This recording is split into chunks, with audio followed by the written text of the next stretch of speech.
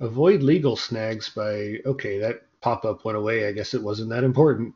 It's make sure everyone on the call knows you're recording, because Oh, is but that what it says? but Texas is a one-party state, so if you know you're recording, you're okay to record. Yeah, but Nice.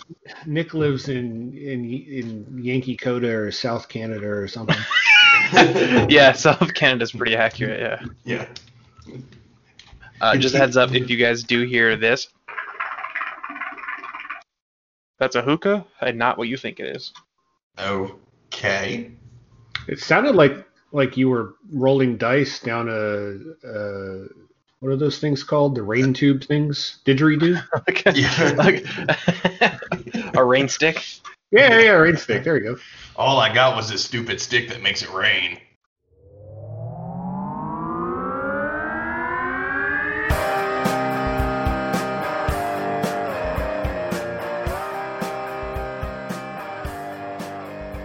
He's making coffee the old-fashioned way with a percolator. Yeah, There you go.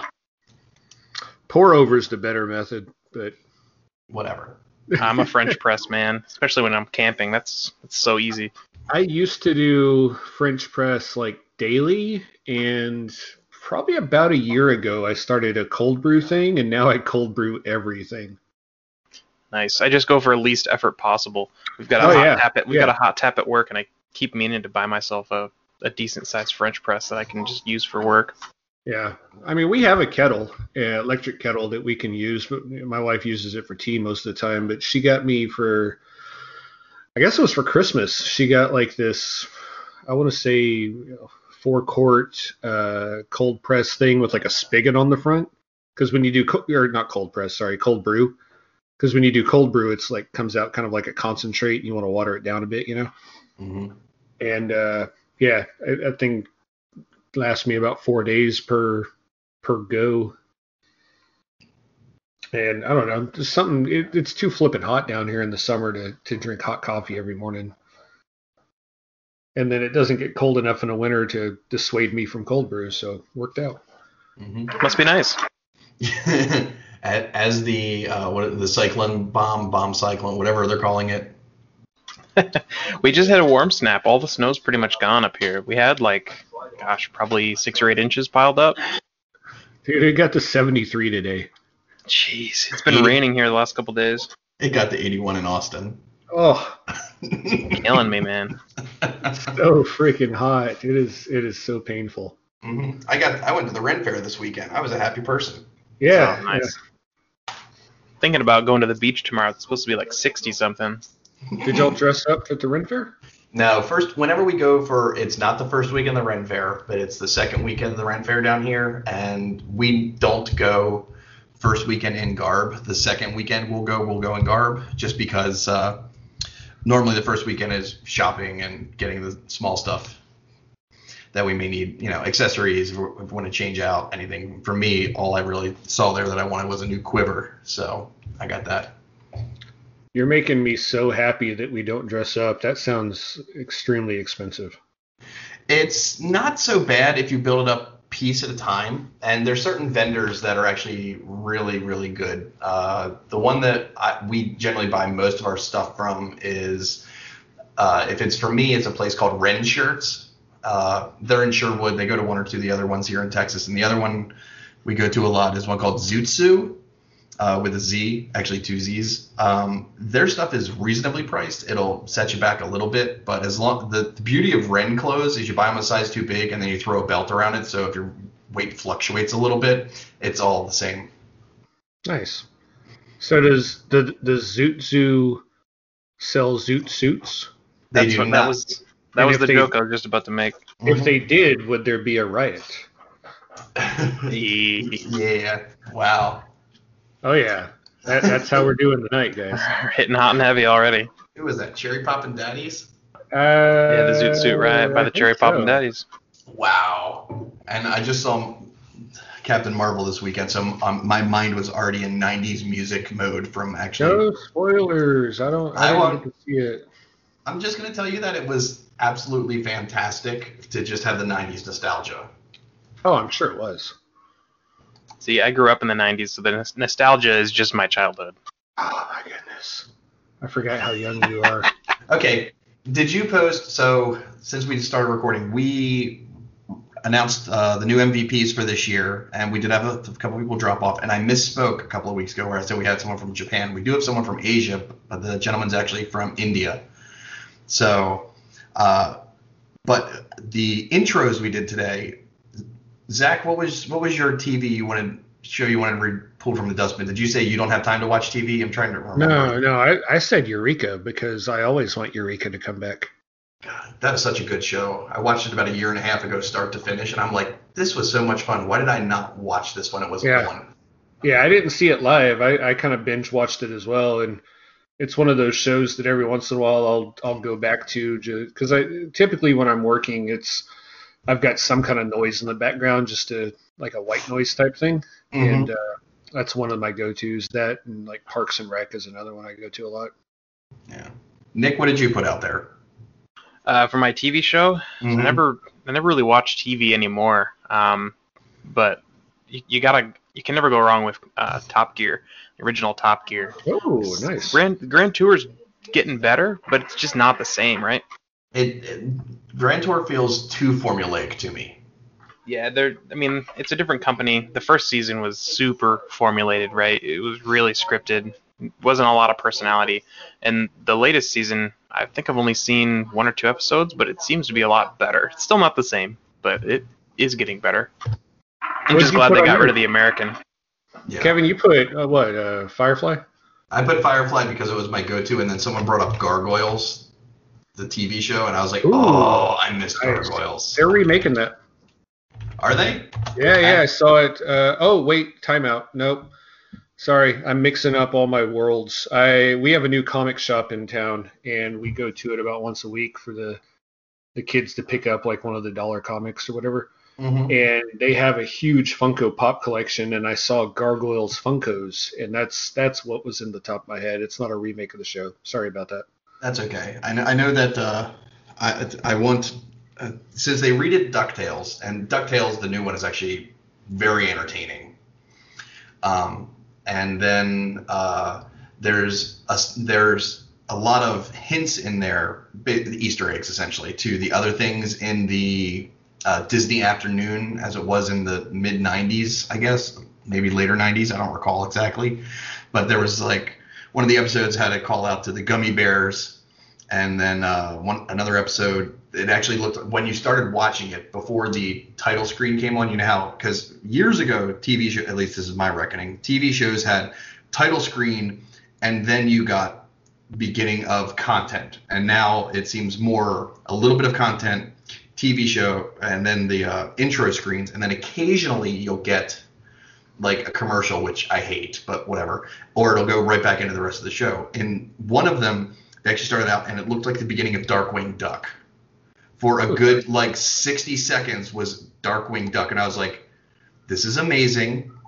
And I sat there on the edge of the couch just staring, and then they cut it, and it froze, and it turned out that it was a TV show in the DuckTales universe. And I'm like, no! That's pretty cool. Yeah, but Launchpad is obsessed with it. There's an episode later on where he needs a co-pilot. I don't know why he needs a co-pilot. He's crashing everything, but he needs a co-pilot, and he's got a little bobblehead of Darkwing, and he hits the top of his head and goes, "Let's get dangerous." And I just laughed my ass off. And then later he's like, "Oh, what did you say?" He's like, "What do you say, co-pilot?" And he hits it again, and it's "Let's get dangerous." I was like, I need that actual thing in my life. I need that whenever someone walks up to my desk and asks me a question, I just hit that. Didn't we also, I think it was like a week ago, there was something on Slack where we were talking about Disney, and we recalled Tailspin. That's another one I would probably bring back. There's also a call out to that. There's 2 call outs since I just rewatched the first season. There is, they mentioned Cape Suzette a couple times as if Donald and the nephews are going to move to Cape Suzette because they want to get away from Uncle Scrooge. And that's where that was done. And then there's an episode with Don Carnage, the sky pirate. And the best part about that was that he's still a pirate and he still flies through airs and steals things, but he's more Pirates of Penzance. He's there to be in charge of everything. but he's mostly in charge of stage direction. All the rest of the pirates as they sing. Nice. It's hysterical. It reminds me so much of Leon. Like, I want to put him in the Don Carnage outfit. I feel like he probably has one. He may or may not. I don't know if he was into costuming. I think he was more about the acting and projection of the voices. Yeah. The presentation. Yes, he's all about presentation, which is the difference between a villain and a supervillain. Which one likes to monologue a lot while the good guys, do things? Because I feel like he'd be that one. Yeah, he's a little of both then, I guess. I don't think he'd be super happy we're painting him in this light, but I think he would agree and laugh. He's fine. He's fine.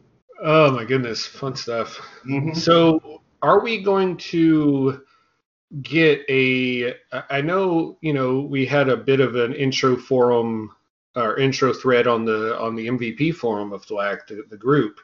Is there going to be a public, welcome our new MVPs thing? Because I haven't seen that yet if it's out there. It's not out there yet because I still have to craft it. Right now I'm crafting about 1 million other things for getting ready for product launches. Okay. Because you guys saw that we released, I think it was yesterday, 5-6 products and a free tool. Yeah. So a lot of that stuff has to go on the Thwack, and it's just a matter of making sure I chase down all the leads. And some of it literally is just standing there waiting, be like, can you review that faster? Can you read that faster? Can you review that faster? I need to publish. So some of it's good, some of it's bad. But it's all necessary because the number of mistakes I make personally, like the post I put out there is like, oh, in real life, tell me who you are. And just that little intro post, I was like, I had 6 typos in the first version of that. Nice. And it's silly stuff. It's like in should be is and on should be I'm, and little things where your fingers just go faster than your head. Oh, sure. Yeah, I typically do pretty well with email and any kind of thing that I have a chance to edit. But if I'm in an IM or Slack, I have to constantly go back and change my post because I create typos, like a cloud creates rain, man. It's pretty bad. It's pretty bad. Well, don't even get me started on POs, man. I feel like every time I submit a PO myself without going through purchasing, it always ends up being a dumpster fire. Like I've mistyped something. There's an extra 0 on there. It's so bad. So how much money have you embezzled from the school district, Nick? Yeah, exactly. Yeah, I had one PO that I somehow put, it was like a $1,300 or something, somehow put an extra digit in there, fat fingered it, and anything over a certain dollar amount has to go to the director for approval, and he's like, why does this cost so much? And you're like, because this is a single access point. What is this? Because I need a new keyboard, obviously. Yeah, exactly. It's one of those fancy new RGB mechanical ones that you build yourself, and it costs you your life savings. It's ergonomic. That's all you have to say, right? Just say ergonomic, and they have to buy it. No, you say I have a doctor's note, and it's ergonomic. Oh, okay. It's a twofold attack. Nice. All right. So what's the topic for this evening? I did some digging and nothing really grabbed my fancy, but I did realize that both Nick and I are in the middle of upgrade storms, so we might want to we'll talk about that. Hey, that's speaking fine. of all the new releases. Mm-hmm. So okay. Nick, you did your upgrades. Was it last night? I attempted some upgrades last night and then ended up putting a halt on it because of the Server 2016 requirements. So I'm just going to move the whole application to 2016 probably tomorrow night and go with all the latest versions that have been released. Like you said, there was a couple tools that got released yesterday, so those are on the shiny new 2016 requirement, which I am super excited about. Nice. Are you also increasing your SQL to 2016? Because SQL's already there. Yeah, oh, nice. Our DBA left the company a couple months back, and I was like, hey, before you go. Perfect. So yeah, the SQL's already there, so our NTA database is already there as well, actually. NTA's, the NetFlow database is already running on the SQL 2016 server. Okay. So yeah, the app is next. Have you noticed a good amount of performance increase with the SQL versus the old FastBit? I hate to say the old FastBit. Yeah, right. Some of us were around when NTA was first in SQL. Yeah, my hand's in the air. Yeah, it's actually kind of been night and day, believe it or not. Oh, okay. I ran like a 7-day query the other day, and it loaded in the same amount of time I would expect a normal query to load in, right? And I was like, oh, I don't have to like go get coffee. I can just sit here and click the button. It's great. You should add a weight to that so you can still go get coffee. Yeah, there you go. Nice. Good stuff. Yeah, I think Nick, you're so young. You were probably in middle school at the time, but NTA used to be in SQL, and at the time it would create just I hate to say hundreds because I think that's a bit too much, but I mean it created a ridiculous number of extra tables and put the transaction load on the database when you were trying to report on anything more than like a couple of hours was just ridiculous. If you had, any, I would say, medium to heavy load of flows per second, Mm-hmm. Let's just talk about page load times.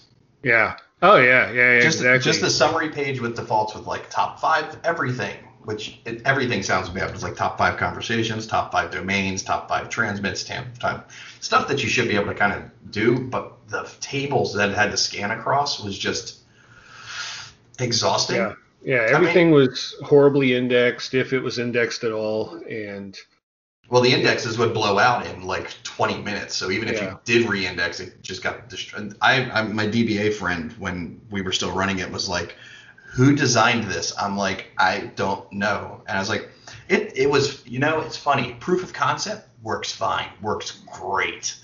Yeah. And then the second you actually throw real load at it, just because real enterprises, and I'm not talking internet's going to be busy, but I'm talking just like WAN links, the thing just blew up.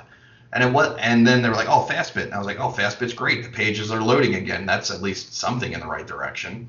And this is all as a customer. And I was like, "Oh, this is cool. This is going to be great." And then when I saw the disk IO requirements, not the requirements, but what was actually happening at the disk IO level when that database started to grow, it was insane. I was like, this is actually costing more IOPS than the SQL database. And they're like, "Yeah, sorry, there's no way to do this." I was like, "Can I add more RAM? Can I bring up CPU?" Like, no, since it's flat database storage and it doesn't really, it kind of resides in memory, but not really, that it's all reading right back to the disk. I'm like, this is, and I remember being on the phone with the PM at the time, and I said, this better just be a stepping stone. Yeah. It's been great. You said top 5s, right? Mm-hmm. Old school used to be real slow. I'm no lie running top 25, top 50 on most of my device, like the specific interface views that I drill into, and it's just, "Oh yeah, sure, here you go. Here's all the data you want." Sure, yeah, awesome, thanks. Mm-hmm. Yeah, like I said, it used to be, okay, I'll start this 7-day query, maybe more than that, just to get an idea of, over the last week, how much have the Chromebooks pulled down, right? Because Chromebooks in the education space are super high bandwidth right now. And yeah, go get up, get a cup of coffee, go do something else, turn around, start a conversation, and yeah, look at that. One of the charts is loaded, but that's not the one I wanted. But now, yeah, with the 2016, it's fabulous. So I'm looking forward to seeing what the app server, what improvements roll around on the app server side. Sure.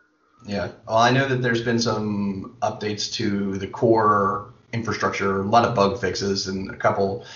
I'm hesitant to use the term memory leak because that means more than this, but things are now being done a little more efficiently in some places, just because the amount of content's coming back.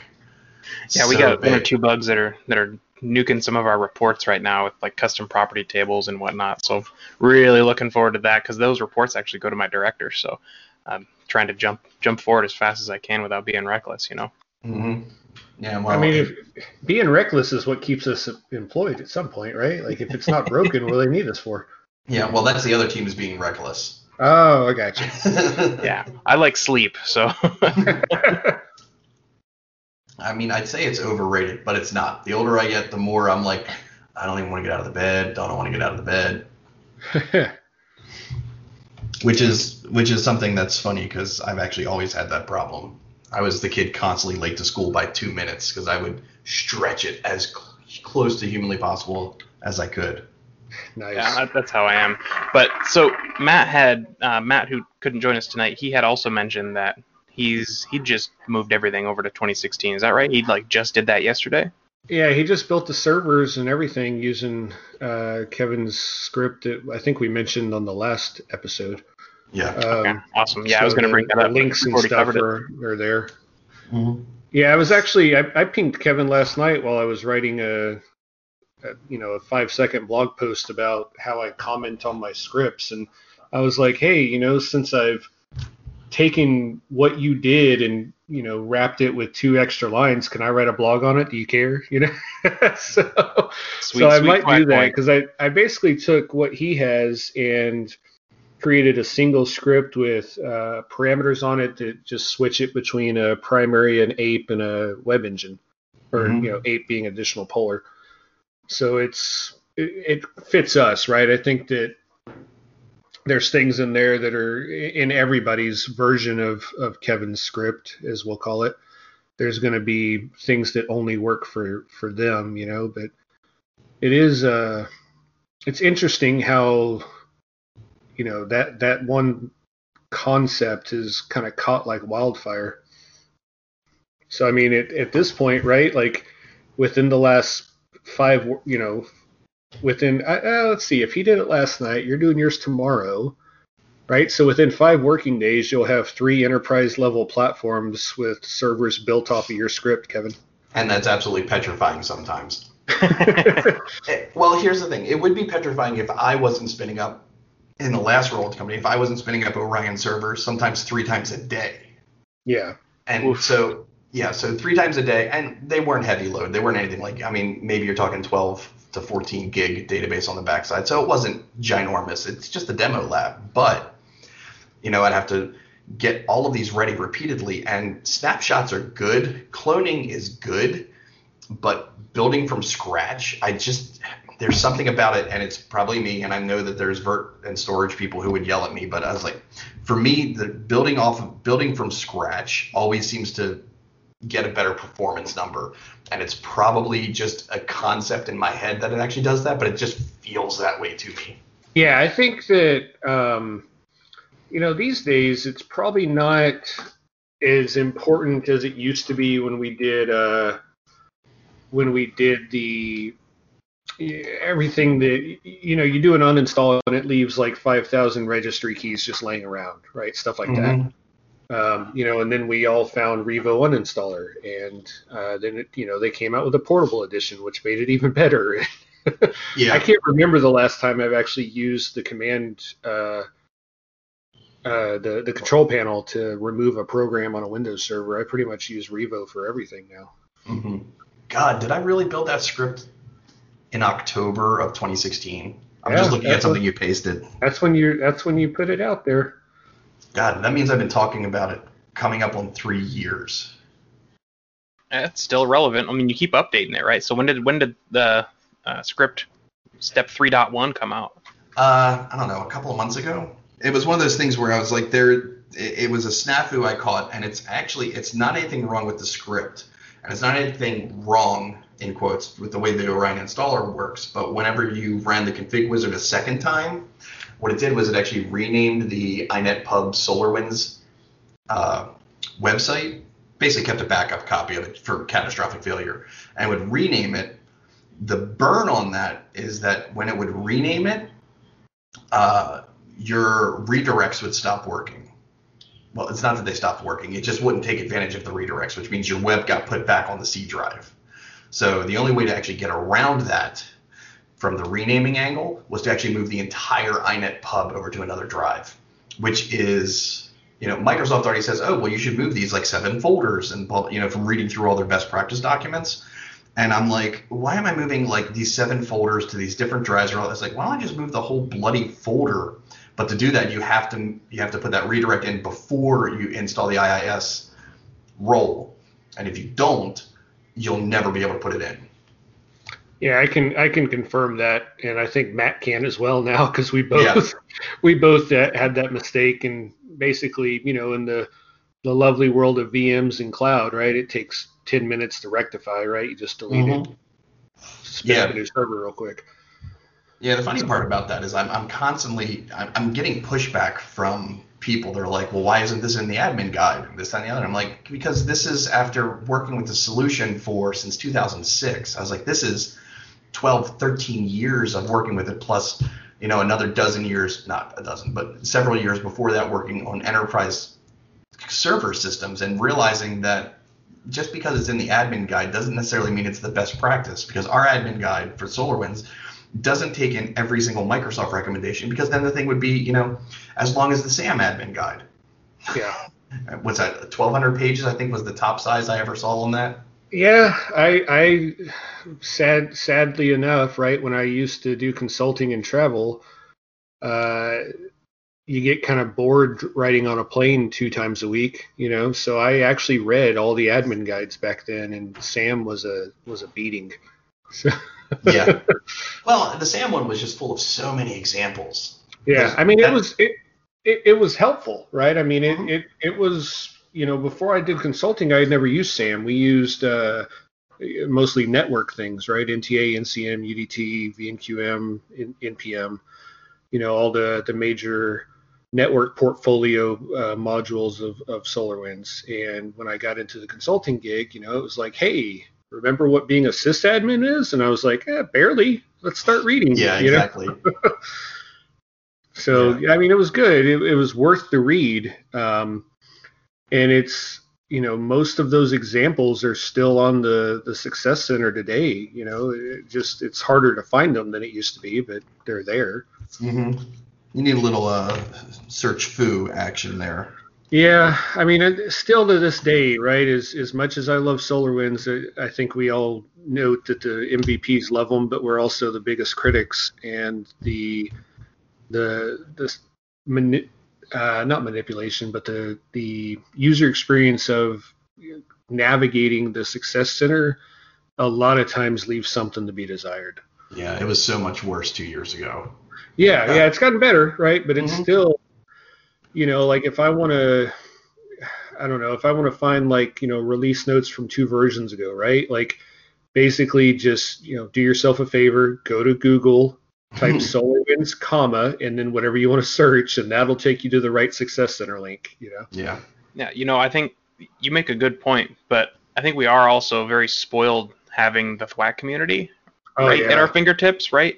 And we've got, a lot of us are connected with PMs and, and some developers and things like that. Because, I mean, I'll speak for, I won't name him, but our wireless vendor, they're KB. Like, if you want to find something, good luck, right? It's just not, it doesn't exist. You can go through the admin guide, and sure, it might be a little bit useful, but example, we just ran into an issue with a migration that we're trying to do from a physical appliance to a virtual appliance, and that migration, it just doesn't work. It throws some cryptic error about TFTP, and oh yeah, sure, let's look in the admin guide. Here's the error in the admin guide. Is there a resolution? Nope.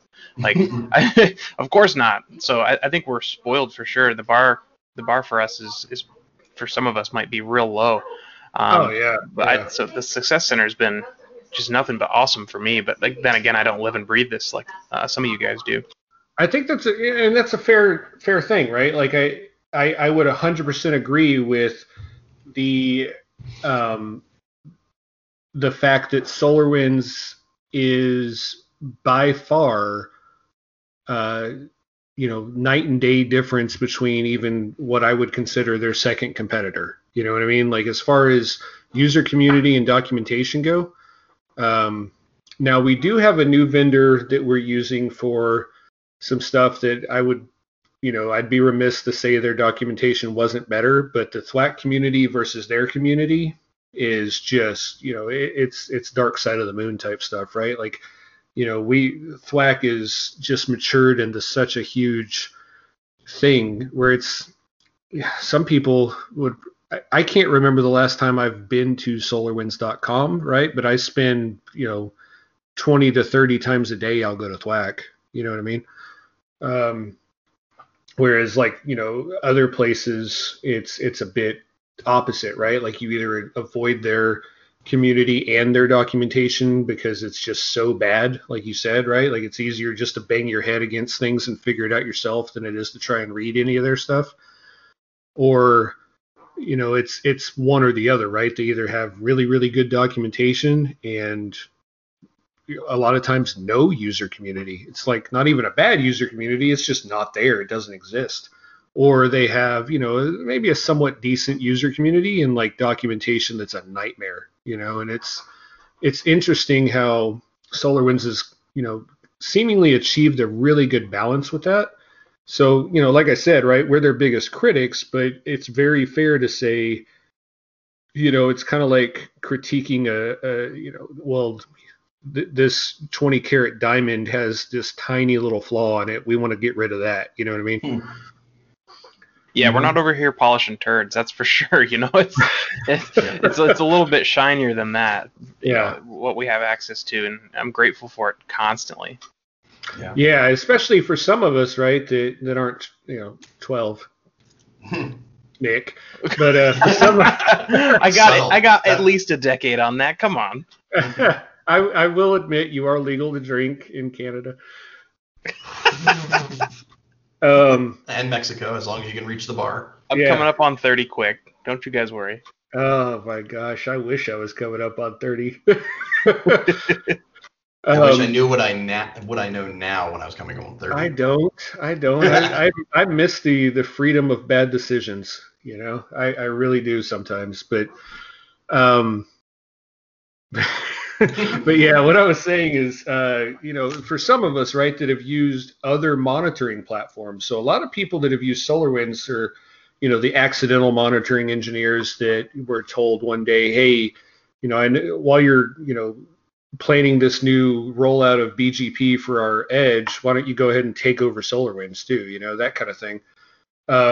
But some of us, right, we came from, using a lot of open source technologies or using monitoring tools that, might still be in the market today, but probably have less than 1% of market share, and stuff that it wasn't plug and play, right? Like you had to learn an entirely new language, or you had to take an existing language and put it into their spin, things like that. And it is easy to recognize when you look back at it from that light, how good SolarWinds is for us, and how, like you said, right, how lucky we are to have it. Because I think most of us has probably worked places where we wished we had a good monitoring tool, and we had a daily script that would go out and ping a bunch of servers and look at their volume size and send you a poorly formatted HTML email at 7:30 in the morning.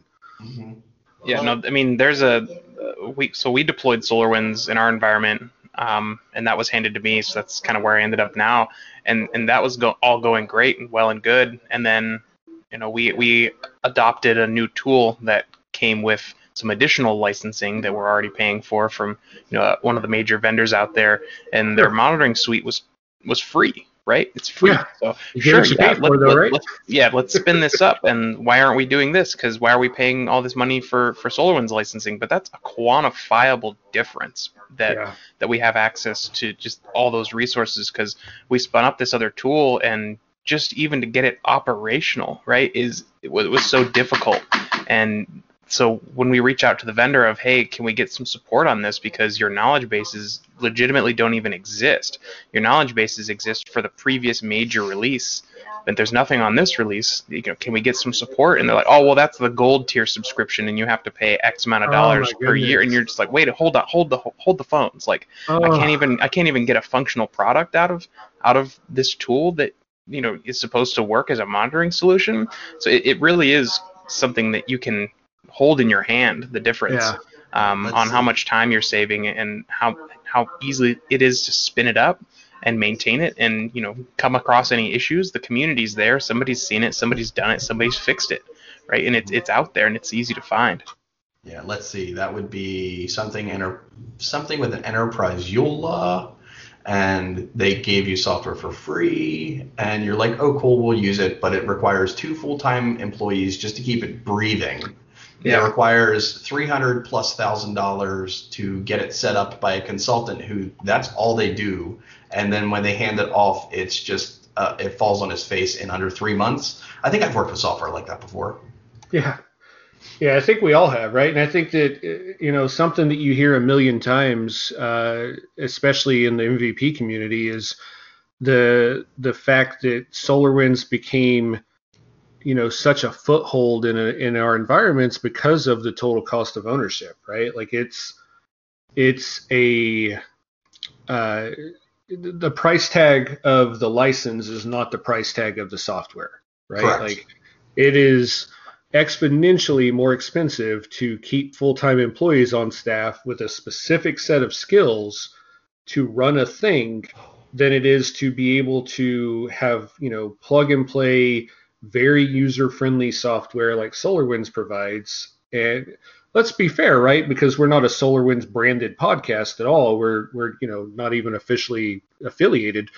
There are other tools that are very similar to SolarWinds, or other tools in the space that, even though they're different, are still just as easy to use, right? It's not that SolarWinds is the only one.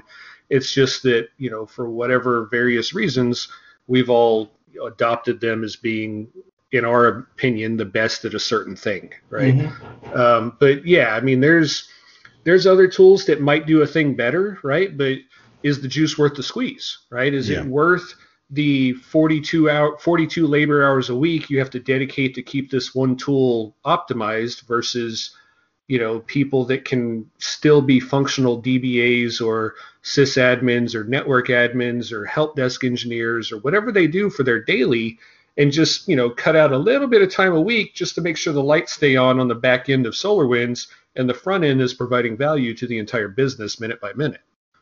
Yeah, I mean, it depends on what space you're in, right? So if you're AWS, right, you're going to need something that requires that investment, right? You're going to be on one of those tools that's just real hot and heavy on full-time employees who are just dedicated to your monitoring because it's that important, because that's your service, right? So it definitely depends on what space you're working in. And for us, the company I'm working for, right, we're medium sized, we're education. We're just trying to keep the lights on the network, period. We don't want to spend all that time just trying to keep the monitoring up as well. Mm-hmm. Yeah, exactly. I think one of the really unique things that SolarWinds did in the market, from my experience with working at, hundreds of different customers that own it, is, like you said, right, you're a medium company. I work at a Fortune 15 company, and we have SolarWinds, right? And Kevin worked at a pretty sizable global company before SolarWinds, and they had SolarWinds, right? And it's interesting how we all use the same software, right? We all had the same modules, but it just worked for everything from, small to enterprise scale. And it's kind of rare in this market to find a tool that does that, right? Typically you find tools that find a niche, like this really cool thing that's very DevOpsy, right? Well, it's amazing, but it only works if you're truly agile in DevOps. Otherwise, you're wasting a lot of money and getting a lot of headache, Mm-hmm. And SolarWinds is kind of starting to fit that mold a bit better. Yeah, the one thing I like specifically about the Orion platform software is that it's so customizable. Like if you need something, you can probably surface the data. So you can build that dashboard. Oh, by the way, Nick, your sessions went over fantastically. Thank you for letting me use your decks. Yeah, man. I'd love to see how those went down, how an actual master can present that content. But. Oh, no, I wasn't at a master, but I did use I did use the full title, which is Your Dashboards Are Bad and You Should Feel Bad. And Excellent. Then I also did, the very first thing on the agenda is like, I'm going to show you some examples. And I know everyone, when I go in there, is thinking, I'm going to show you good examples. And the very first thing I did was show an absolutely horrible example. And up at the top it says, I didn't say good, did I? So yeah, I just did a webcast last week, and that was the first thing was, all right, let's go over what we're doing and what we're gonna do a quick summary. But here, let me flip over to this tab, and it pained me to do so, but this is a bad dashboard, and gosh, yeah, it was ugly, and just taking those concepts and flipping those around, and how easy it is to actually make a good dashboard. Yeah, but the biggest thing about that is a conversation. It's funny because we're at the SWUG and we had so much content we had to generate out. So we got all the stuff, and Leon talked about his stuff about making a case, and I talked about tactics for humans and blah blah blah, all these different things. And you guys, if you feel like it, can look up the agenda. But the one thing that seemed to come through the most, which is funny for IT people, is that you need to have conversations. Like, if you want to build a dashboard for a team, you got to sit down with that team. And when you ask, what do you want? They say everything. Your immediate answer needs to be no.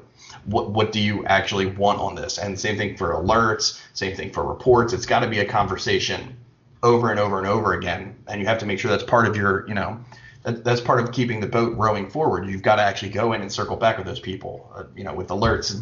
Did you get the one you were expecting? Is there more information you need? Is this not really something you need an alert on? In which case, we'll just turn it off, or do we need to change thresholds or any of those kinds of things? It's actually just a lot of content that requires you to say, enough is enough. I need to actually talk to a human, which for some IT people, petrifying. And I'm one of them. For years, I was one of those guys. Yeah, so it's interesting you bring up conversations, because in that webinar last week, I also touched on a dashboard itself can actually be a conversation starter, right? So for us, we've got a 60-inch NOC TV that hangs above our area, and I'll get app owners or system owners come up to me and say, what even is that, right? Like, what is this that you have here, and why do you have all these monitors at your desk, and what are these, right? And they're looking at these dashboards that are set up to look good, and they're efficient, right? They're just properly quality crafted dashboards, and that just looks awesome, right? It's like some Batman level stuff. Mm-hmm. And that'll actually start conversation and get people who don't know the monitoring side of things to come over to you and spark that conversation to go, what is this and how can I get involved? So that conversation that stems from a dashboard turns into a SAM template. Mm-hmm. Yeah, it's so funny. I think the continual feedback loop with a business, if you're not doing that as a monitoring engineer, then you're missing, probably arguably 60-70% of what we do that's effective, right? Like, if you're not providing a full value to the business if you're not asking the business what they need. True. And that's the same that should be the same for every business unit.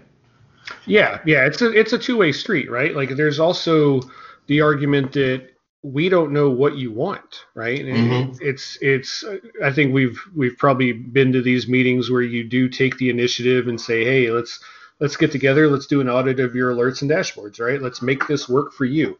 We spend all this money every year to do this. Let's do it right? So it fits exactly your needs. And you get into the meeting and they're like, I don't know. Mm-hmm. Yeah, we got that a lot. The other thing we used to get a lot was I would try to share the initiative. I'd be like, here's a dashboard I made just showing the WAN links for the net team, because that's what I was on, data communications. Now I want to make something similar for you, our identity management team. What systems do you care about? Well, I know you care about Active Directory. You care about the automation system that actually pulls stuff out of HR. You care about some of the HRMS stuff, and so I'll take a first stab at it, and they're like, well, this is garbage. I'm like, that's what this meeting is for. I want you to tell me it's garbage. Tell me my baby is ugly, because I want you to help me tell this story better. I mean, as the only one in this session with kids, I'm going to go ahead and say I don't want anyone to tell me my baby is ugly. You can tell me my dog is ugly, right? But my babies are beautiful. Mm-hmm. Well, don't say anything about my wife. She'll cut you. I mean, your wife is awesome. Yeah, she's pretty epic. I think your wife is the only wife in the group that has her own Thwack profile. She is. My father is also on Thwack. Well, that's just that's a disease maybe at that point. Yeah, I think at some point we might need to do a intervention here. Well, that was funny because, God, how long? I'm coming up on my 5th year with SolarWinds, and I think the first year I got invited to do something during Thwack Camp, I told my parents about it. I was really excited because I was like, I used to watch this. This was so much fun. It really helped me. And then they said, oh, cool. Can we watch? And I'm like, yeah, sure. And then I'm like, oh, no, you can't watch without an account. I was like, here, Dad, this is how you set up an account. Nice. Yeah. Now, the most important question, right? Have your wife and your father voted an upvote for Dark Theme? I do not know. Hashtag Dark Theme. Hashtag Dark Theme. I don't know. I don't know that they've voted up too much. I know Dana's logged on a handful of times to throw a comment here or there. But it's funny about Thwack, because you were mentioning other communities before, and there are a lot out there, and some of them are excellent. Some of them are just so. I don't want to pick on TechNet, because TechNet actually, for what it does, is fantastic. But the number of times where you actually just have experts, and I literally mean that, like people designated by the community as these are the experts to answer questions, and no one else even offers an answer, is shocking to me. Like, Yeah.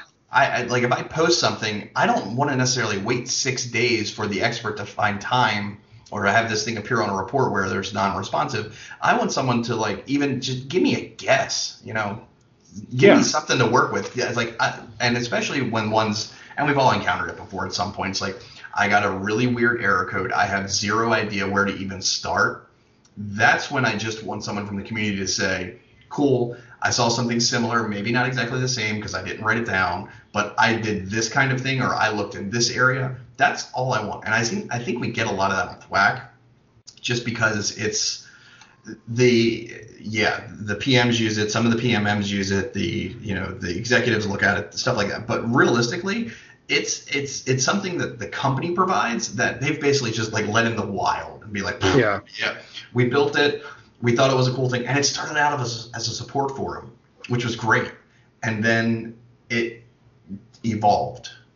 Sure. Yeah, I mean, if all it does is provide that breadcrumb trail to get your mind thinking, it's not the exact solution, but it starts you troubleshooting in a different way, right? Sometimes all you need to do is get up and like go to the bathroom and come back and clear your head. Or sometimes you need somebody to point you in a certain direction, or just start talking with somebody, right? It's like that classic scenario where like, why can't this talk to this? Oh gosh. And then you call support and support picks up the phone and you're like, yeah, I don't know why this server over here that's in our DMZ can't talk to, it's in the DMZ, it needs a firewall rule. And like you just need somebody to talk it out with. Like if anything, Thwack provides that where somebody says, hey, have you tried this? And it gets those juices flowing.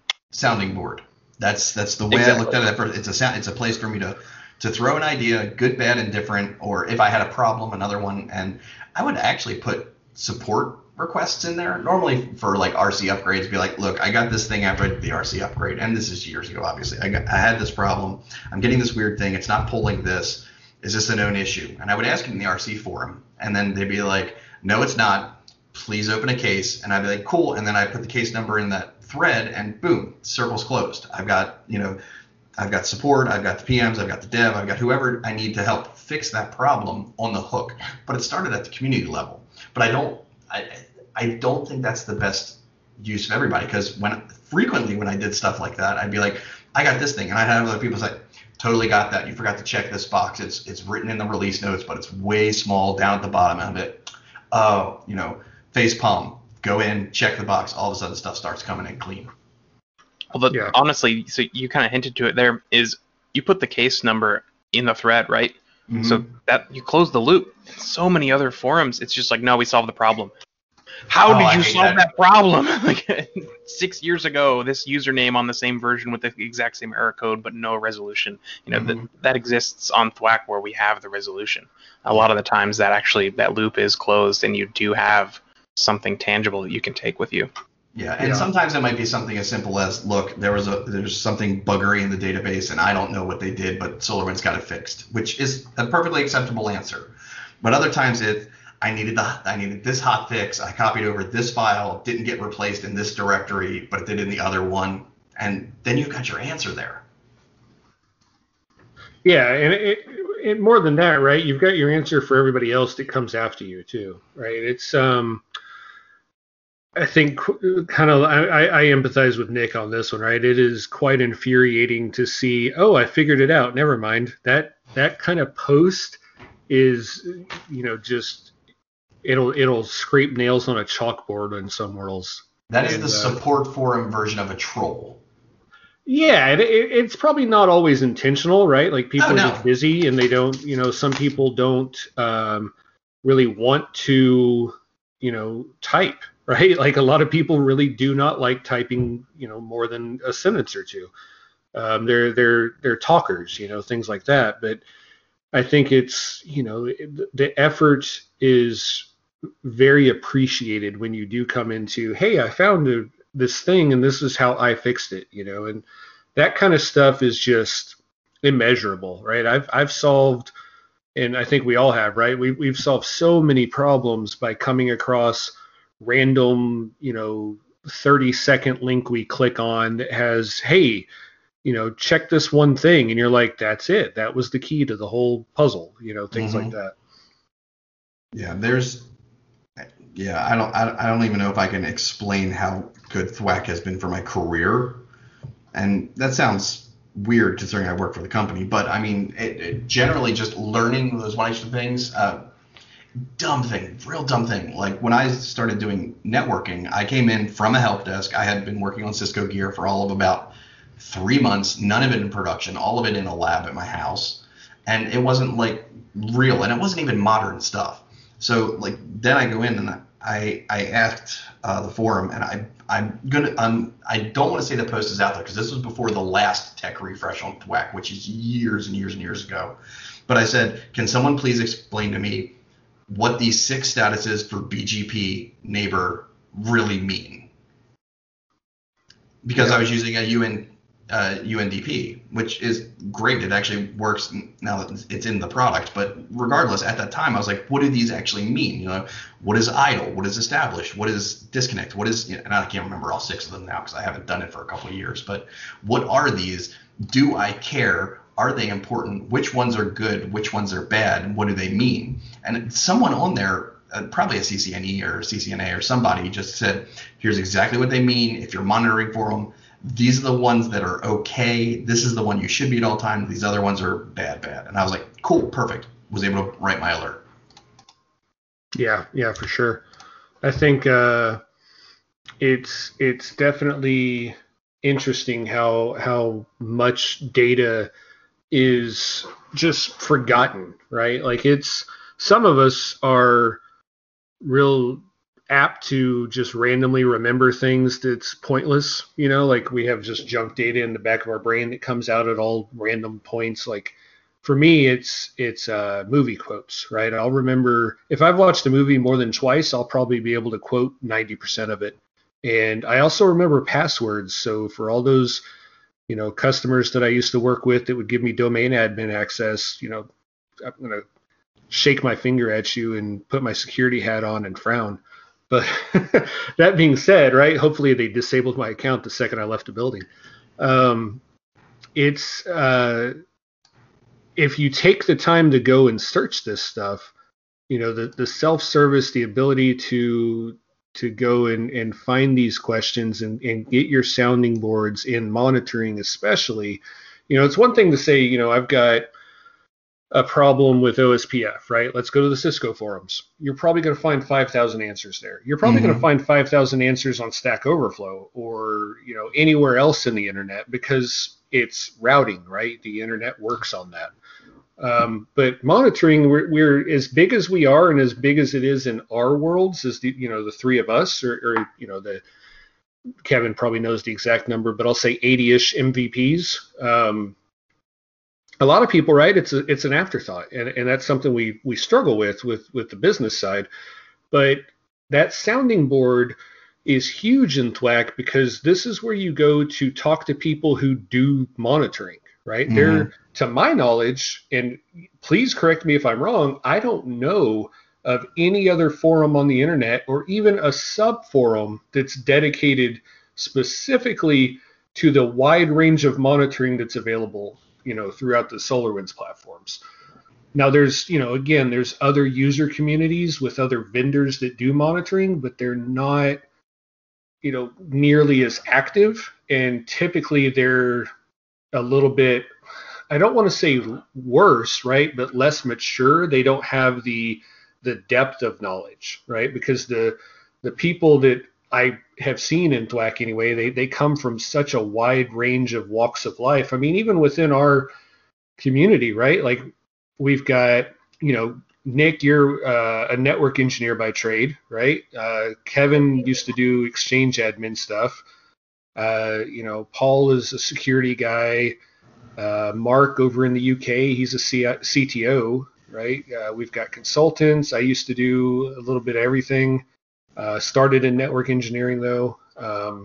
We've got people that hate Windows and only touch Linux and somehow found themselves monitoring with a .NET program. But I mean, we've got all this, right? And it's just crazy how I saw my buddy Mark Netterfield posted something in the Slack channel just a couple hours ago, and one of the newer MVPs was saying, sorry to take you off topic, blah blah blah. And Mark was like, no, you got that backwards. We're always off topic. We sometimes think about monitoring, right? Like, and that's really key, right? Is I think that depth of knowledge is I could guarantee you that I could, find monitoring answers inside of Thwack, but I could also come and ask that OSPF question or the BGP question, or, how do I don't know, how do I do a proper penetration testing for my security, blah, blah, blah. I don't like security that much, so I don't know the right words to use. Sorry, Des.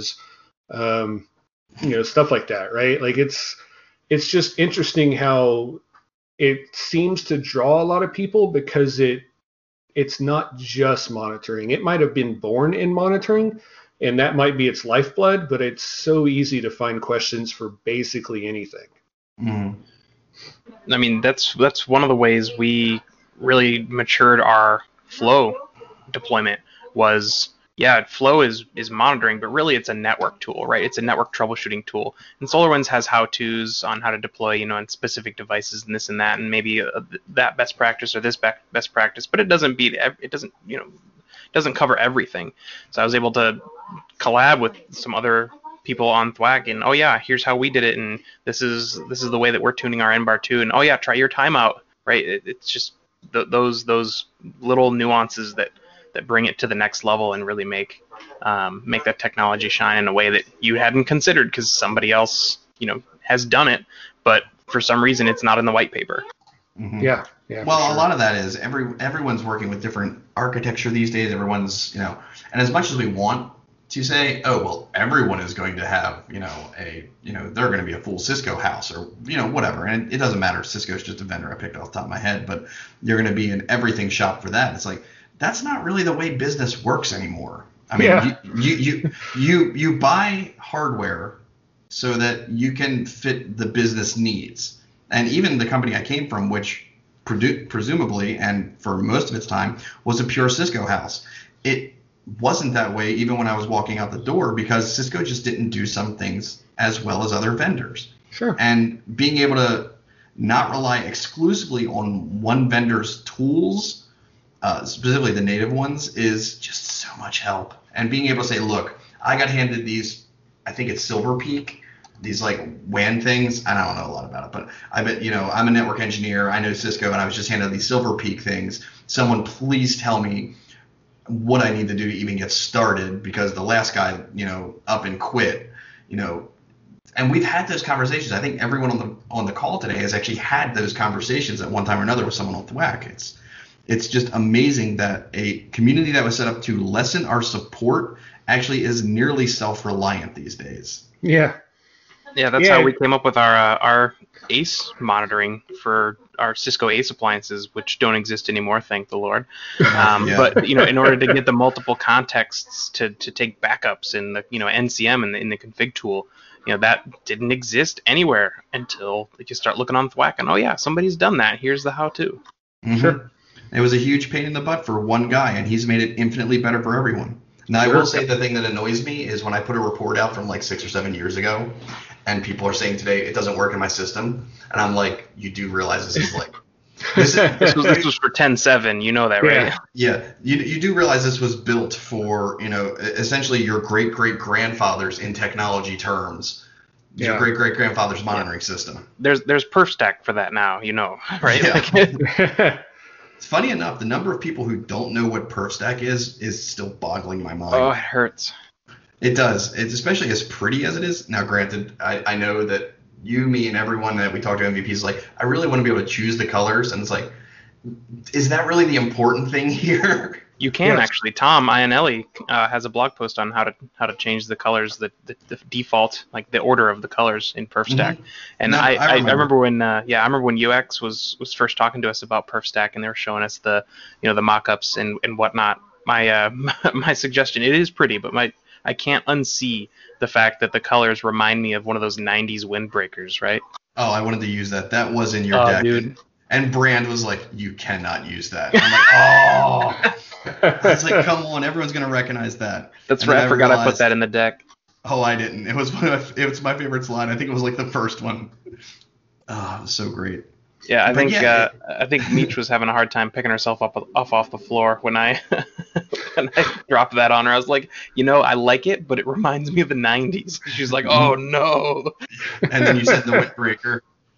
Yeah, and can we just do a quick shout out to the UX team there? They're the reason I work for this company. Just the fantastic work they do. And for a decade, maybe not a decade, and if she ever hears it, she'll yell at me. But for the longest time, whenever there was a UX thing happening, that was Kelly. And I worked with her. It's no joke.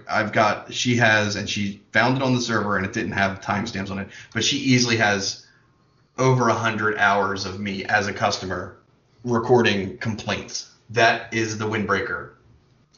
Oh, it's beautiful. So It's petrifying. for reference, because this is a podcast, I just posted a picture of a 90s windbreaker in our chat. Yeah, we'll make sure we put the links We'll put it on the show somewhere. notes. Oh, it's a work of art. Is it Zach bad Velcro, that I distinctly remember seeing a picture of my wife when she was younger and she had that exact jacket on? That's not sad. That woman was retro before it was cool. That is accurate. She Yeah. still is. She's still so far ahead of her times.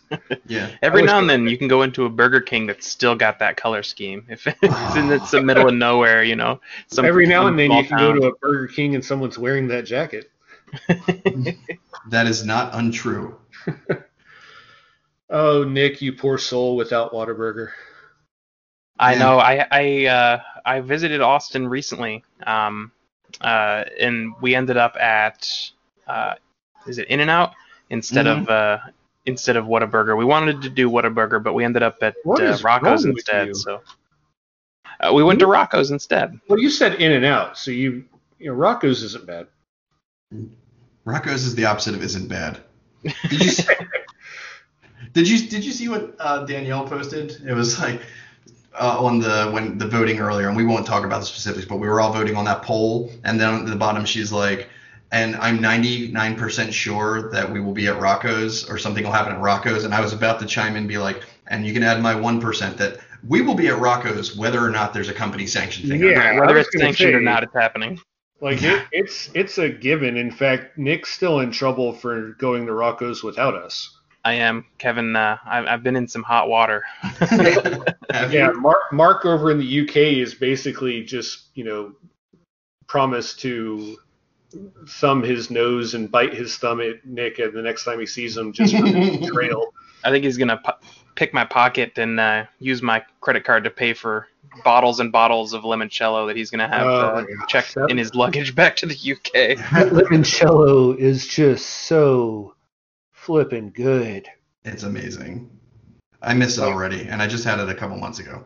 I don't really dig on like shellfish and seafood. It's just not my flavor palette. But apparently, they also have some of the best crab cakes on the face of the planet. They did. That yeah. That was 75% of Kevin and I's dinner was limoncello and crab cakes. That sounds like a well balanced meal. Well, I mean, we had trouble balancing on the way out. Does that count? Okay. No, it's so funny that the MVP community has turned into what it is. And I mean that as this is not employee, although I'm wearing the hat today, employee Kevin saying this. This is practitioner Kevin saying this. The fact that the MVP community, we look out for each other. We try. Zach, didn't you have dinner with one of the UK guys recently? Yeah. I had our good friend Michael Kent came over, and his company has a office fairly local to me, and I mean it's I never would have had dinner with someone from the UK if it wasn't for Thwack and the MVP community. Ever? I mean, not that I would be against it. I just, the 30-something countries I've been to, like 29 of them were in APAC, right? I've never really done Europe. Well, I will tell you, I hung out with him a little bit in December at the London thing, and he dragged in 2 of his coworkers, and they were just in awe. I was like, this is what we do. This is I know the company. I jokingly say the company makes software, but what we build is communities. And Oh, I thought you were talking about they were in awe at how much you drank. No, they were definitely not in awe because I had to present. I mean, not just communities, but careers as well. Honestly. Oh yeah. The amount of PD that actually happens just as being a part of this community. I mean, shoot, I didn't know what a LUN was when I started my career here, right? I've only been in the game for actually it's now 6 or 7 years, right? So I'm still pretty green. But yeah. I mean, heck, when I started, I was a network guy, right? I just came straight out of a network degree and was, gunning for my CCNA. I had no idea what storage really was, or virtualization. I had an idea, but I didn't really understand it. So yeah, the community not just builds everything else, but it builds careers. Yeah, for sure. Same thing, right? Like I had never touched, never wanted to. Storage was like this weird foreign thing, right? The storage it had its own language. I mean, it literally had its own language. Yeah. So I mean, like the storage people always kind of kept to themselves, and they always said, "Oh, it's complicated," and I just left it at that. And kind of similar to Nick, right? Like coming into a career with monitoring and with SolarWinds with that, right? Like the SRM back then, it was STM, right? Storage Manager Profiler, and it's gotten a lot better since then, I'll tell you that. But it's also taught me just so much, right? Like there is to think.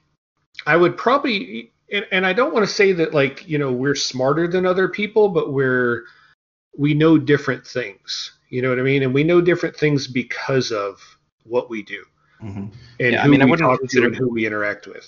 Yeah, I wouldn't consider myself an administrator by any means for systems outside of networks, but at least I feel educated, right? Yeah. I can be part of the conversation and then actually tailor that to the system that I'm now responsible for. Yeah, and I'll go ahead and say it, Zach. We are smarter. So like what I like to tell people when I'm talking to them about at work or whatever, right, is a lot of times you hear people self-deprecate because IT is full of engineers and admins that have imposter syndrome, and you get a lot of self-deprecation. And I try to tell people, I'm like, look, like this is what I do. I'm admittedly really good at this. I have no idea what you do. You know what I mean? Like you're really good at that. Let's stick with that and work together, right? Like it's okay to know different things and to say, I don't know, right? That's probably the most powerful professional statement you can ever make. Well, I always like to, and I've done this, and it didn't turn into a phrase that I knew. I did it without knowing the phrase, but one of my favorite things to do when I had to have those meetings, whether it was dashboards or alerting or whatever, was, and today it's now been popularized. For me, it was always ELI 5, explain like I'm 5 years old. Yeah. That thing has been so helpful, generally speaking, for me to understand my place at various companies. It's not just here, but at other ones. I'm like, look, when I dealt with this storage guy, I was like, dude, you've got to help me. And he was like, oh, well, storage is easy. And for him, it was because he had literally been doing nothing but storage since the time he walked out of high school. And I'm like, that's epic. And I've got zero chance of being able to emulate that. Can you please just explain to me what's important here? And like, that's the guy that taught me what, and he's, I don't know, 10 years younger than I am. He taught me what, like, this is what an IOP is, and this is where latency comes in, and this is how the back-end fabric is set up, and this is why this is that, and this that way. And I'm like, and how did you get this? He's like, osmosis. And I realized that, but a lot of us learn that way. I am a do it, fail, do it again, almost succeed, do it a third time, yay, it worked. That's the way I learn. I can read an admin guide, but until I actually try to put it into like real world scenarios for me at that time, it doesn't happen. Yeah. Amen, brother. Yeah, I think that kind of resonates for sure. Right? I am one of those people that's very tactile with learning, right? Like I have to be part of it. I have to make the mistake that I'll never forget. You know what I mean? That kind of thing. Like I can sit in a lecture for days and nothing really soaks in, but you show me how to do it, and it's very very more apt to become a permanent part of my repertoire. It's actually funny enough. It's something my father did, and it's how he taught me about computers. I don't know if I said this here. I know I've told this story before, and if it's a repeat, let me know. But when he taught me my computer, at first I had it was a PS2 clone. It was an IBM chip, 486 DX4100. So it had the Mathco processor. It was awesome. 100 megahertz. I don't know, 600 meg hard drive and like 4 gigs of RAM, and I thought I was hot stuff. I was the be all and end all. And then I broke it because that's what happens. And when I broke it, my dad said, "Cool, we'll go up to your room," and he brought up the discs for, at the time, I guess it was the DOS boot disk and then the Windows 95 discs, and discs 3.5s. He brought them up and said, "Okay, we're gonna fix this." So he sits down and he talks me through the whole process. It's like, this is what we're doing. This is how we're booting. We'll double check this. That looks good. We'll format, blah, blah. And we went through the whole spiel. And that was great. And then what happened after that was I broke it again because, Zach, same as you, I've got to play with it. Otherwise, I don't feel like I'm getting my money's worth. And it's really like, it's like a zit is there and you just keep picking. Because I thought I was doing the smart thing, and I wasn't. And then the next time it broke, he grabs the discs from his office, comes upstairs, he's like, "Okay, cool." And I sit down in my chair. He's like, "Nope, other chair." Puts me in front of the computer, and he's like, "Now you do it." So he walks me through the process. I've got the book there on how to install DOS, 602, and how to install Windows 95, 2 different books, probably about 400 pages total between the two of them. And I was like, "Okay, cool, got it." And then the next time I broke it, I go down and I was like, "Dad," and he's like, "Okay, cool, no problem." And he comes up to me and he hands me the discs and the books, and he's like, "Call me if you have a problem." And that was the literal best way I've ever learned, and it's also the way I've told other people. I'm like, "Look, I want you to do it first because you know what you're doing. I want to see it. I want you to watch me do it once so I understand what the hell we're doing. And then you can let me off on my own." It was the same when I started learning how to do, VLANs. It was the same way whenever I've done anything. I always have to break it once, which thank God virtualization took over. So it's a whole lot easier to break and start over. Nice. Yeah, I always say that I make my mistakes in threes. It's just a bad habit of mine, but I'll learn from that, right? But it's definitely something that you got to experience, and that's why we have maintenance windows, right? Mm-hmm. Yeah, well, we do now. I will tell you that we did we had to do, what kind of upgrade was it? I think it was a firmware upgrade on routers, my last company, and we got a worm, and it basically everyone had to jump on a call and had to reboot all kinds of stuff, including domain controllers. They weren't infected. It was just one of those things, we better safe than sorry by putting this patch information on there. And my boss is like, in a separate side chat, he's like, "Hey, let's do that WAN upgrade right now." I'm like, "All right, cool, let's do it." So like the 5 of us are like there in the background. He's like, "Which ones are you doing?" And I was like, "These." And he's like, "Okay, cool." And the other ones, "Which ones are you doing?" "Oh, I'm doing these." And then like during the overnight, we like patched all of the WAN routers because everything was up and down anyway. Everything had to be rebooted. Nice. Well, you know that if you would have had a separate maintenance window for that, a separate change item for that, somebody would have experienced an issue the next day and been like, "Your change to our routers or what's causing our problems." You sneak it in there and nobody's the wiser. Yeah. Verizon tried to do that on us for a couple of times. They were one of our vendors. We had 3 different WAN vendors, and they tried it once, and we're like, "Our phones sound bad." They're like, "Sounds fine to me." I'm like, "That's not how voice over IP works." And I had to call them how this works.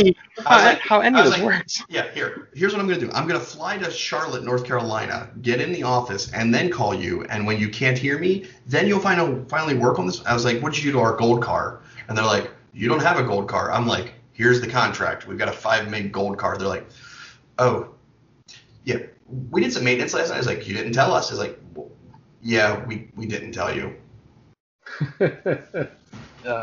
Yeah, I'd rather have too many maintenance notifications in my inbox than not enough. Mm-hmm. The exact opposite of alerts. I actually always sign myself up. Maybe this is. I still don't want those extra inbox things.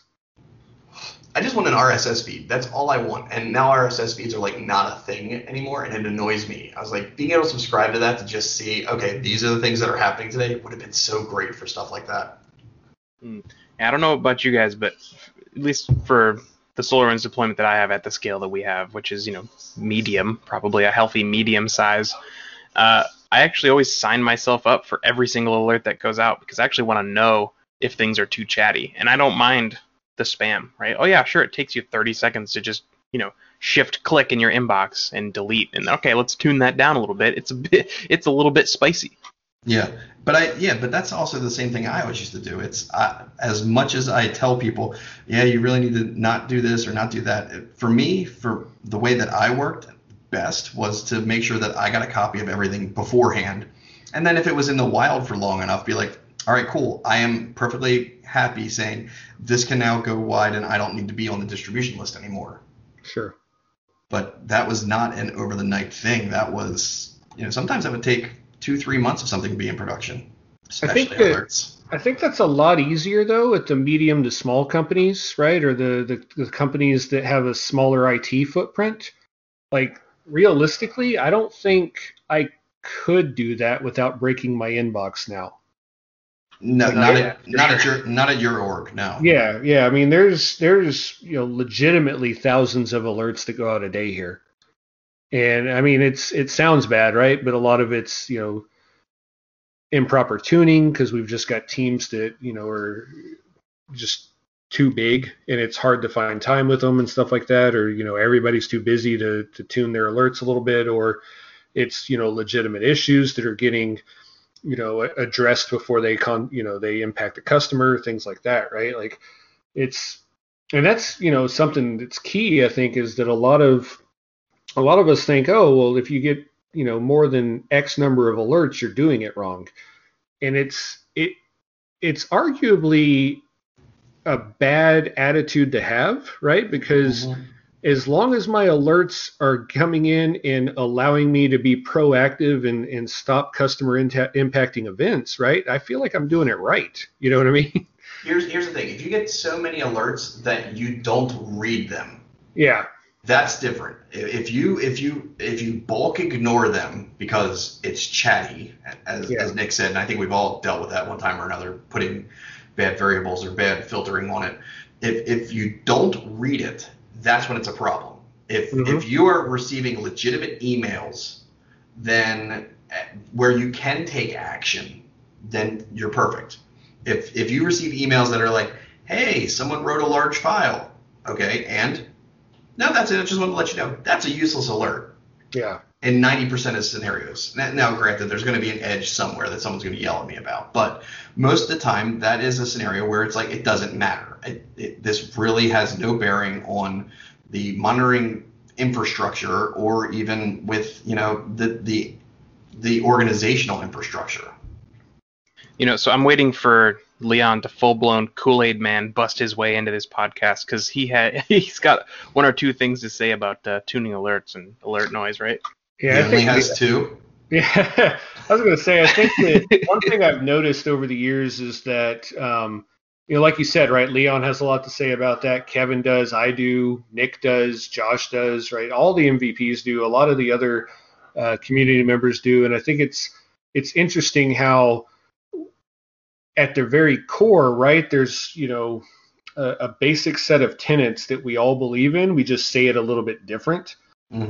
There's some, and the edge cases are where things get heated, right? Where some of us are like, no, you should never do that. And other people are like, you said never, that's a sin, and stuff like that. And it's funny though, that we all end up kind of in the same exact boat, right? Where you're like, I'm just exhausted with all these things, all these notifications. I need to fix it, right? I need to get it to a point that's allowing, meaningful interaction between engineers and the systems. And really, however you get there, it doesn't really matter, right? As long as the end goal is the same for everybody, I think. And again, right, like it's like saying never. You can't say always, right? So I have come across customers who are like, no, I want these notifications. I don't care if it's too noisy. That's why I have inbox rules. And to hear that, right, for a lot of us, that's like the most cringeworthy statement, right? Kevin's famous for saying it, right? If you What is it you say? If you have a rule, you've already lost, something like that? Yeah, if you have an inbox rule, you've already lost because that means you're not reading it. Exactly, right? And it's fundamentally about how you interpret the concept of an alert, right? And words really matter, right? How we each individually define those words matter. Is it an incident? Is it an event? Is it an alert? Is it a metric, right? Like all these words, depending on who you talk to, might have a different definition. And a lot of times that guides our strategy and our schema of monitoring and alerting in general. Mm-hmm. Yeah, but again, this comes back full circle to conversations. You need to sit down and actually talk to that person. My boss, sure. Yeah. not my boss, my boss's boss. So the director of enterprise architecture at my last company, she wanted to be copied on every message. I'm like, are you sure you want that? She's like, yeah. She's like, I'm just going to dump them into a folder. I'm like, well, it's basically going to be non-searchable because you're going to have, over the recommended 10,000 unique items in about 3 months. She's like, that's fine. She's like, but I want to be able to correlate that. And I'm like, we can kind of do that for you over here. But that's the way she wanted to do things. And for me, that's fine. If you have a way that works for you and you can work with, great. Let's do that. Sure. Yeah, everybody does things their own way, and that doesn't make them right or wrong, right? As long as, there's definitely right or wrong things, but we're not natively right or wrong based on the way we do something.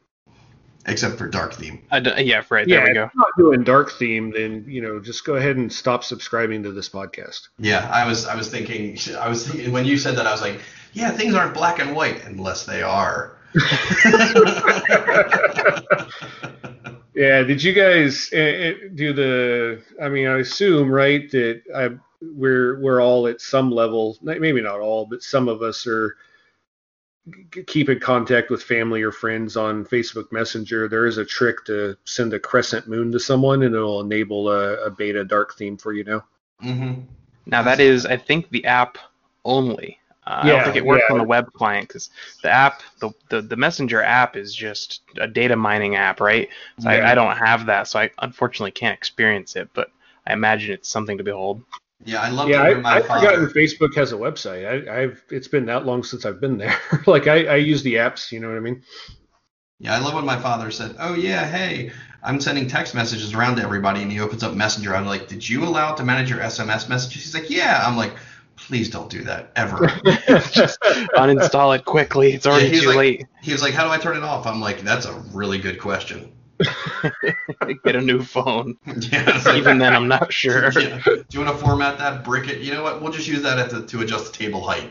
If you got a little wobble. Yeah, it's yeah. But I mean, that's the dark theme aside. This is funny. The podcast is part of it as well. It's spinning up these conversations because there's things that, and I've only been on a couple of them. And honestly, the one from last week when I was at the SWUG, I was so burnt out from that day that I don't remember a lot of what we talked about. But it's continuing that conversation. And I remember there was something, and I wrote it down in my tiny little mini thwack notebook, the ones that Leon carries around in his pant pockets all the time. I have one sitting right here. Yeah, I wrote something in it, and I'm like, I need to remember that. I talked about it the following day, and it was a scenario that I think Matt had run into at his job. And I was like, these things are important. This is storytelling in its most fundamental form. This is campfire sharing. And it makes everyone a little better. Even if you don't know it at that moment, there's going to be something you're going to take away from it. And that will influence you probably for the better, hopefully not for the worse. It'll influence you the next time you run into a scenario that's even like it. We need to coordinate an MVP camping trip. Well, I did just buy a tent. I've got my hatchback. Like for the first time ever, you bought a tent? Yeah, I've never actually owned a tent before because I've never wanted to go camping. You East Coasters are so weird. No, the East Coasters are within 3 hours. I can get to like 6 major metro areas. I don't need to stop in between and sleep under the stars. It's not about stopping in between because you have to. It's because you want to. No, I'm fine. I'm good. No, we did this year. You got the Adirondacks up there. Yeah, you got the Appalachians. The Smoky Mountains are close by. I mean, goodness. I know. I've driven across the Appalachians more than a few times. Is that how you say that? We say it Appalachians down Sorry, what? Gesundheit. Yeah. Well, we also say Gettysburg, not Gettysburg. And and the town where the Amish live is Lancaster, not Lancaster. So Nick The will get a kick out of Pennsylvanians- this one. Yeah. In South Carolina, right, there's a town or a city that's named Charlotte. In Michigan, the same exact thing is Charlotte. But if you talk to someone from Michigan and you're talking about the South Carolina city, they'll call it Charlotte. Yep. Mm-hmm. 100%. Well, there's both a road and a river in Austin called Guadalupe. Yeah. And that's still wrong. It's a soft G. It's Guadalupe. Regardless, it doesn't matter. Not for this conversation, at least. I'm sure it's correct. But if you talk about the river, it's Guadalupe. If you talk about the road, it's Guadalupe. Yeah. Guadalupe is more of the Texican way to say it. There's a lot of Texican ways to say things. Yeah. I mean, well, welcome to Texas, dude. Yeah. Yeah. Here's your travel translation guide, and here's your sidearm. Yeah. And your tent. I mean, you're 5 years behind on the tent. I know, but we're and someone's like, "Are you glamping?" I'm like, "Well, I'm not roughing it. I'm a No, nerd." that's That's- Nick. Nick goes glamping. Yeah, no, I It's don't. slightly glampish, but it's not a full-blown trailer. You literally with, like, sleep inside of a car. You're glamping. So I No. drive. It's a little bit RV-ish, but it's not. There's only enough space for us to sleep, and that's it. That's not glamping. That's just not unpacking a tent. You guys are funny. I'm used to like putting a backpack on and just walking and figuring out where we end up, right? And you take enough food that you hope that it'll make you go for 5 days. You take enough food for 3 days, and you figure it out. Mm-hmm. Well, that leads me to an interesting question. Nick, what branch of the armed services did you serve? Sorry, you're asking me? Yeah. See, you're not the first person to assume that I was in the military. No. I'm not assuming. I'm guessing the answer is none. Yes, correct. The answer for me is also none. The answer for Zach is not none. So he can go out in the middle of nowhere with 3 days of food and nothing but wilderness for 5 days, and he stands a better chance than either of us. Now, I Definitely. will say this, right? To be perfectly honest, the older I get, the more and more I'm like, glamping's not a bad idea. Look at these RV deals.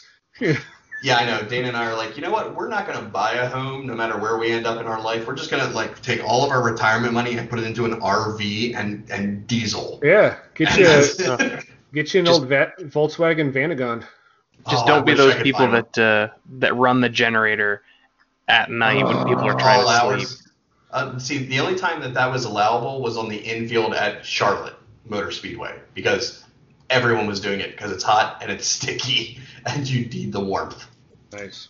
Yeah, but you're also surrounded by other people who are in RVs. It's when an RV drives up to a tent site, traditionally a tent site, and starts one of those babies up.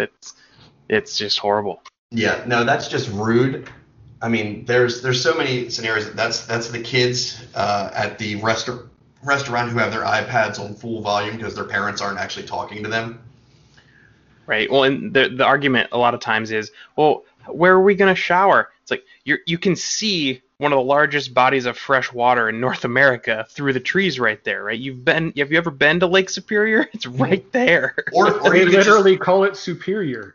or you could wait 8 hours and do it in the morning when everyone else is up and has a cup of coffee already, and no one will think you're dumb. Oh, no. Morning when you're having a cup of coffee with that blaring in your ears. Oh, no. There's no good time of day to run that kind of thing, man. I tell you what. See why we just put a backpack on and walk off? Yeah.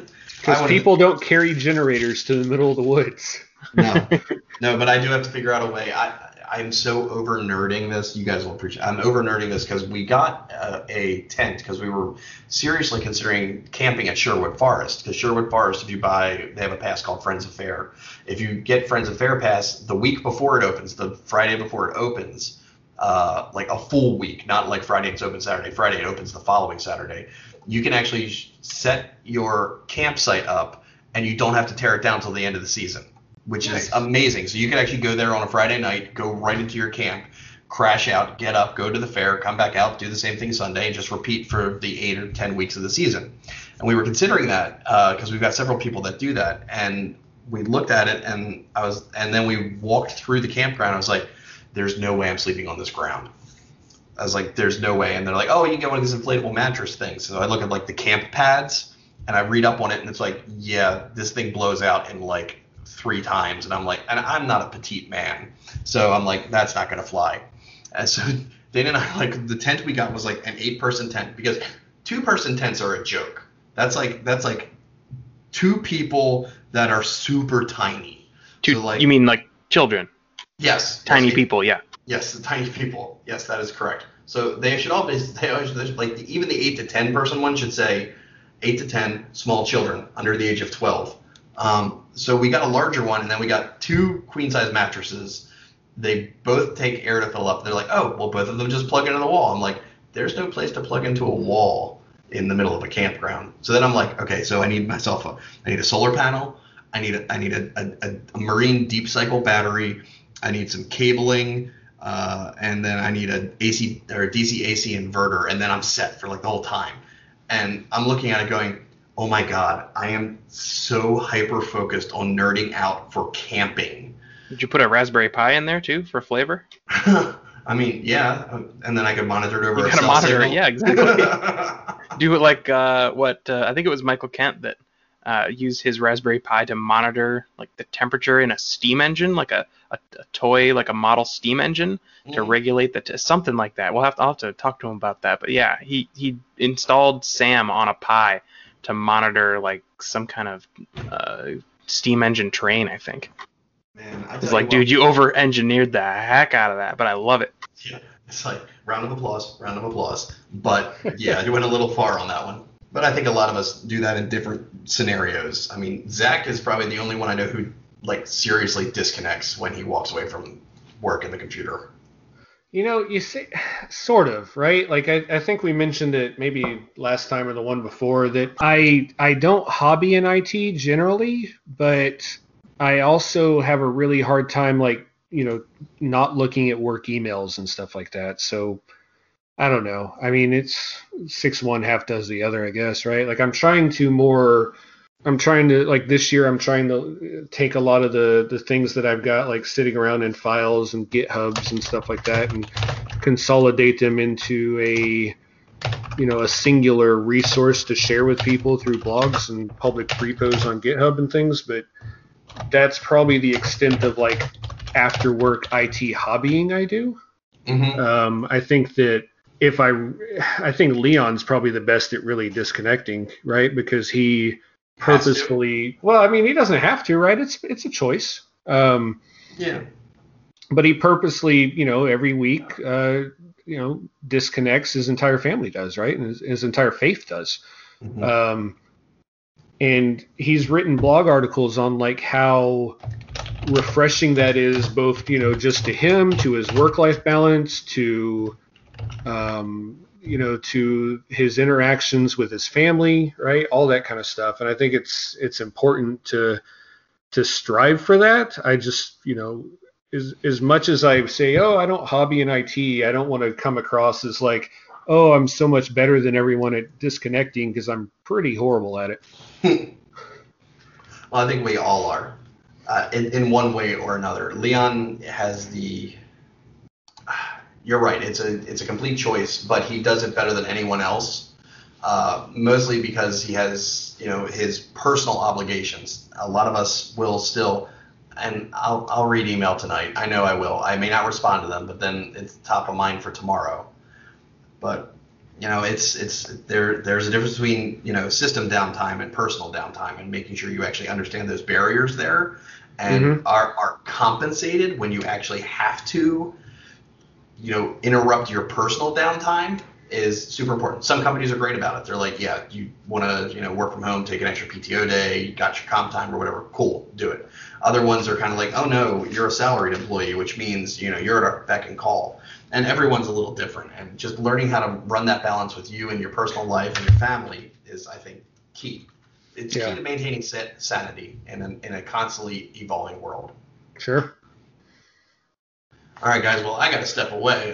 Speaking of disconnecting. Yeah, you like that segue, huh?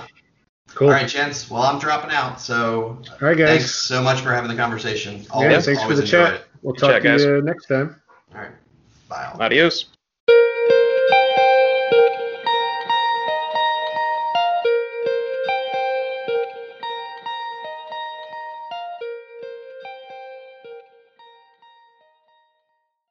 Actually, I did take a Segway tour once, and no, I never did. I always wanted to. I did. I fell off. I tried to get Nick to take a Segway tour of San Antonio when he went on vacation, and he vetoed. Dude, there's not much worse than a wild pack of Segway folks with their helmets on, just getting in everybody's way. Nice. Unless Did you get they're it? awesome. Did you at least go on a ghost tour or anything? No, we actually ended up going out to the coast. We went to Corpus Christi, out to Padre Okay. Island. Yeah, it was Nice. great. We'll have to talk about your trip and the exciting things you saw, And like then we'll have to- tacos. And we'll have to plan some things when everyone's in town. Excellent. I'm up for it.